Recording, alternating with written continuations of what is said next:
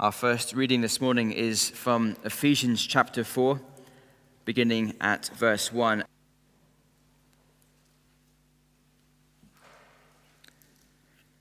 As a prisoner for the Lord, then, I urge you to live a life worthy of the calling you have received. Be completely humble and gentle. Be patient, bearing with one another in love. Make every effort to keep the unity of the Spirit through the bond of peace. There is one body and one Spirit, just as you were called to one hope when you were called. One Lord, one faith, one baptism, one God and Father of all, who is over all and through all and in all. But to each one of you grace has been given as Christ apportioned it.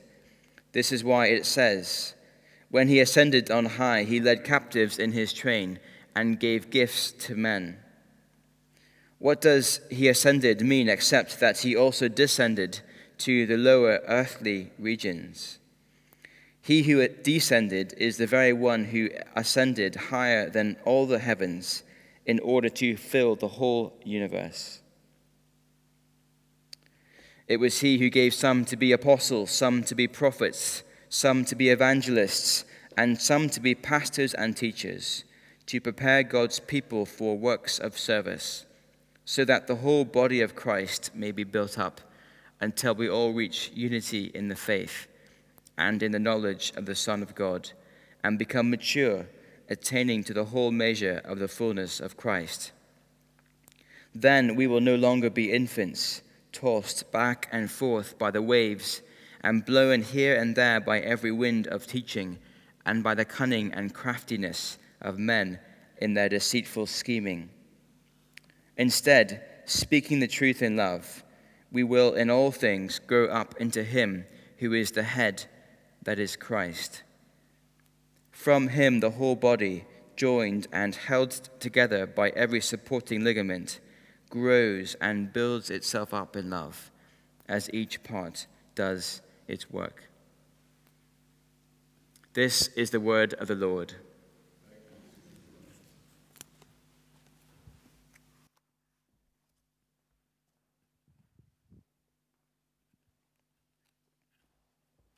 The gospel reading is from John chapter 6, starting at verse 24. Once the crowd realized that neither Jesus nor his disciples were there, they got into the boats and went to Capernaum in search of Jesus.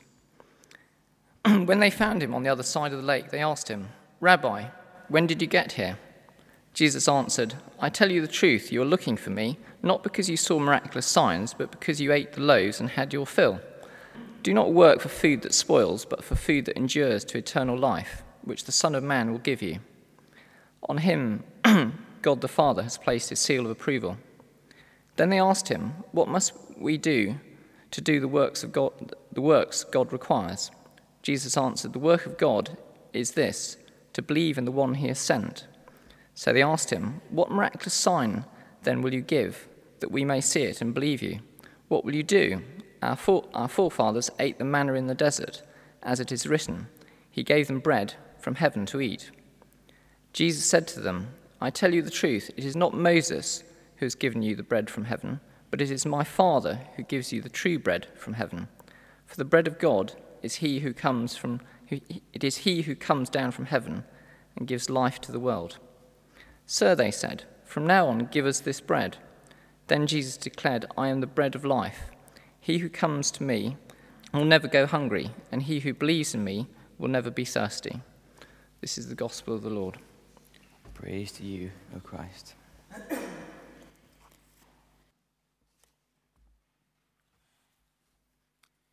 We're looking at Ephesians 4 together this morning. Let's pray.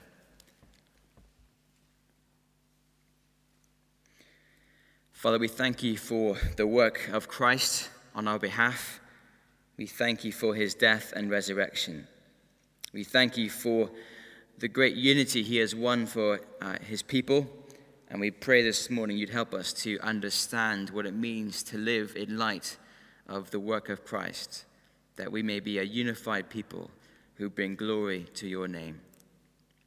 Amen.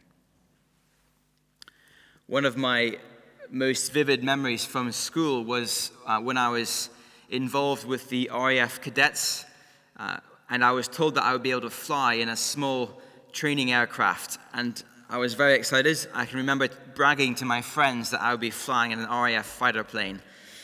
In fact, I wasn't. It was a small propeller plane with very small wings and a very small cockpit with a lawnmower engine on the front. It sounded great in theory. I was very excited about flying in a plane. I couldn't wait to fly. But I can remember that feeling now, even standing here, as I walked out onto the tarmac and I saw this tiny little plane built, I think, 50 years ago. And I remember thinking to myself, do I really want to do this?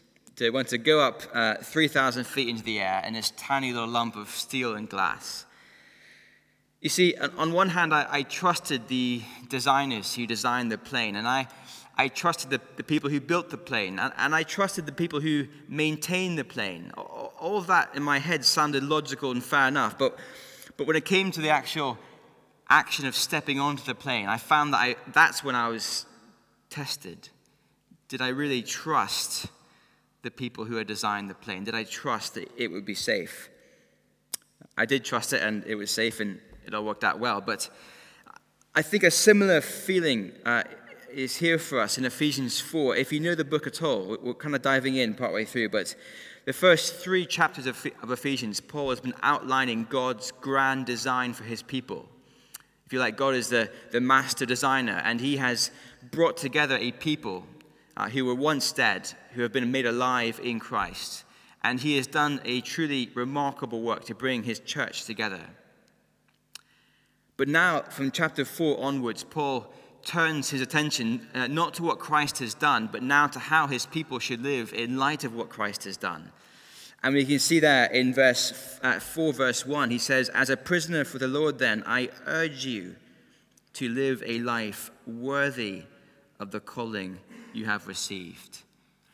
In other words, all that Paul has talked about in the first 3 chapters, that calling that God's people have received, now Paul says, live a life that is worthy of that calling.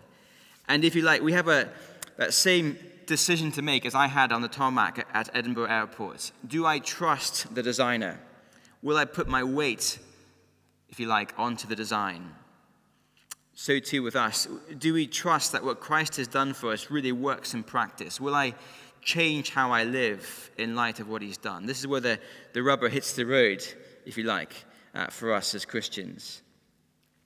And so this morning I want to bring out just 2 quick things from this remarkable chapter. There's so much we could look at, but we have not got time this morning. But 2 things that we should do in light of what Christ has done, in light of his calling. 2 points. First, Christ's call brings unity. And secondly, Christ's call brings diversity. Unity and diversity. So first of all, Christ's call brings unity. Glance down with me at verse 4. There is one body and one Spirit, just as you were called to one hope when you were called, one Lord, one faith, one baptism, one God and Father of all. In other words, Christ's call brings unity. There is one body. That's us here this morning. Because there is one God, one Spirit behind our calling. There can't be a different bodies, 2 or 3 or 4 bodies of Christ. There is one body of Christ, which means that when Christ calls his people together, his call does bring unity. Which means if you just quickly glance, just subtly, to the person next to you, not too obviously, we are one with each other this morning. We are one body because Christ has called us. And so whether we feel like it this morning or not, we are united because we share one God, one Lord, one Spirit. Christ's call brings unity. And yet, while this is true, that we could not be more united together, Paul also says we must work hard to be united. Look down at verse 3. Paul says, make every effort to keep the unity of the Spirit through the bond of peace. In other words, yes, we are united. We couldn't be more united. And yet, as God's people, we have to work hard to keep the peace and to be united. The best illustration I can think of for this is how a family works. Each one of us has been born into a family. We can't choose the family. We haven't decided it, but we have had a family. And so for each one of us, well, a different family, a different dynamic, but we've been given a family. And whether we like it or not, we are members of that family. That's just a fact. We are part of the family.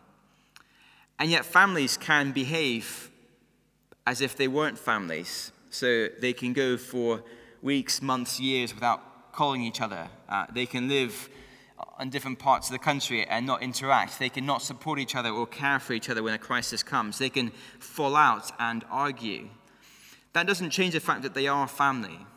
If you have a sibling or a son or a daughter, that doesn't change. You have them for life.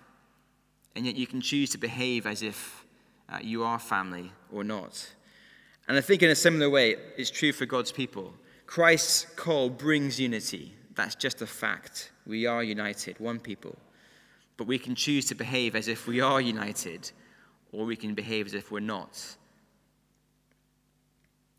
That's the first challenge for us. Christ's call brings unity. Therefore, we must work hard to keep unity. Secondly, Christ's call brings diversity. A few months ago, I spoke to someone who had just become a Christian, and he was telling me about his journey to faith. And he was very honest about the fact that as he was thinking about whether he wanted to become a Christian, one of the things that really got to him that he was worried about was whether he would have to become a Christian clone if he became a Christian. You see, he had a sense of humor, he had a personality, he liked sports, and he was afraid that if he became a Christian, he'd have to lose his sense of humor and his personality, and he'd have to stop doing sport, and he'd have to become a clone and just sit on a pew, and that would be him for the rest of his life. But that is not the case when we become Christians at all, is it? Because, yes, we are united, but Christ's call brings diversity. Look down at verse 7. Paul says, "But to each one of us, grace has been given as Christ apportioned it." Or again in verse 11, "It was he who gave some to be apostles, some to be prophets, some to be evangelists, and some to be pastors and teachers, to prepare God's people for works of service." In other words, when Christ calls us, he calls a diverse bunch of people together. He gives each one of us different gifts and abilities and opportunities. And he wants us to remain diverse, to use our different flavors and backgrounds and insights. Because we're told in end of verse 12 that that's how the body of Christ is built up. When each person brings to the body their own particular diversity, their own particular gift and ability, that's when the one body is built up the best.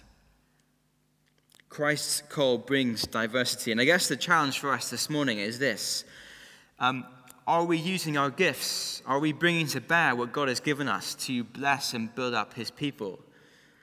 Because I think there's a hint here which says that if we're holding back with our time and gifts and abilities, then in some way God's people will suffer.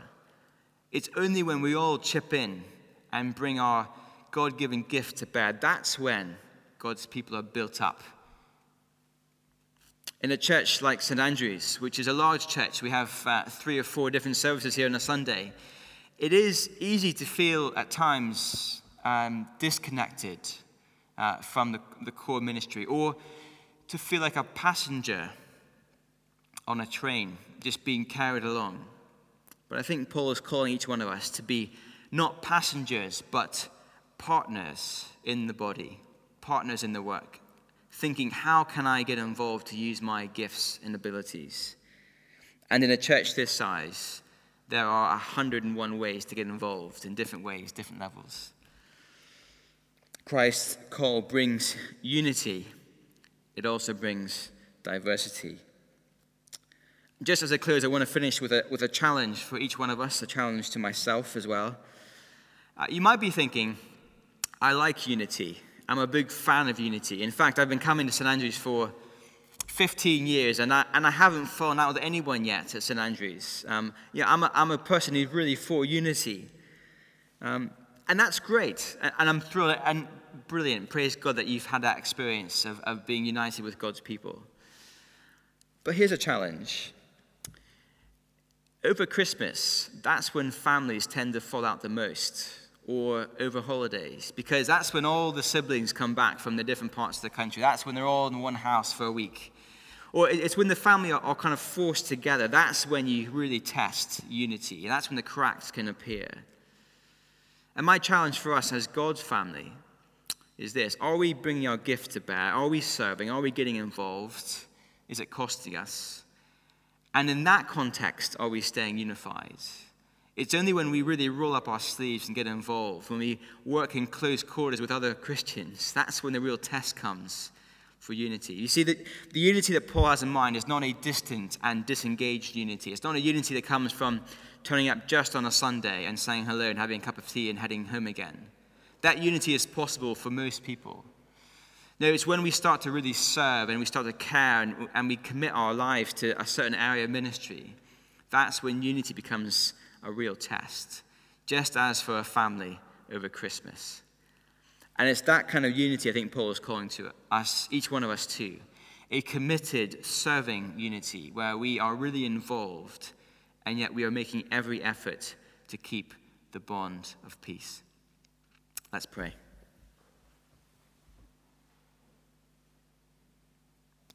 Father, again, we thank you for the great work of Christ who has called each one of us from death to life. We thank you that we are united as his people. Thank you for this new family we have. Help us to be unified. Help us to be diverse. Help us to use our gifts to build up your people so that your Son receives the glory. We pray this in his name. Amen.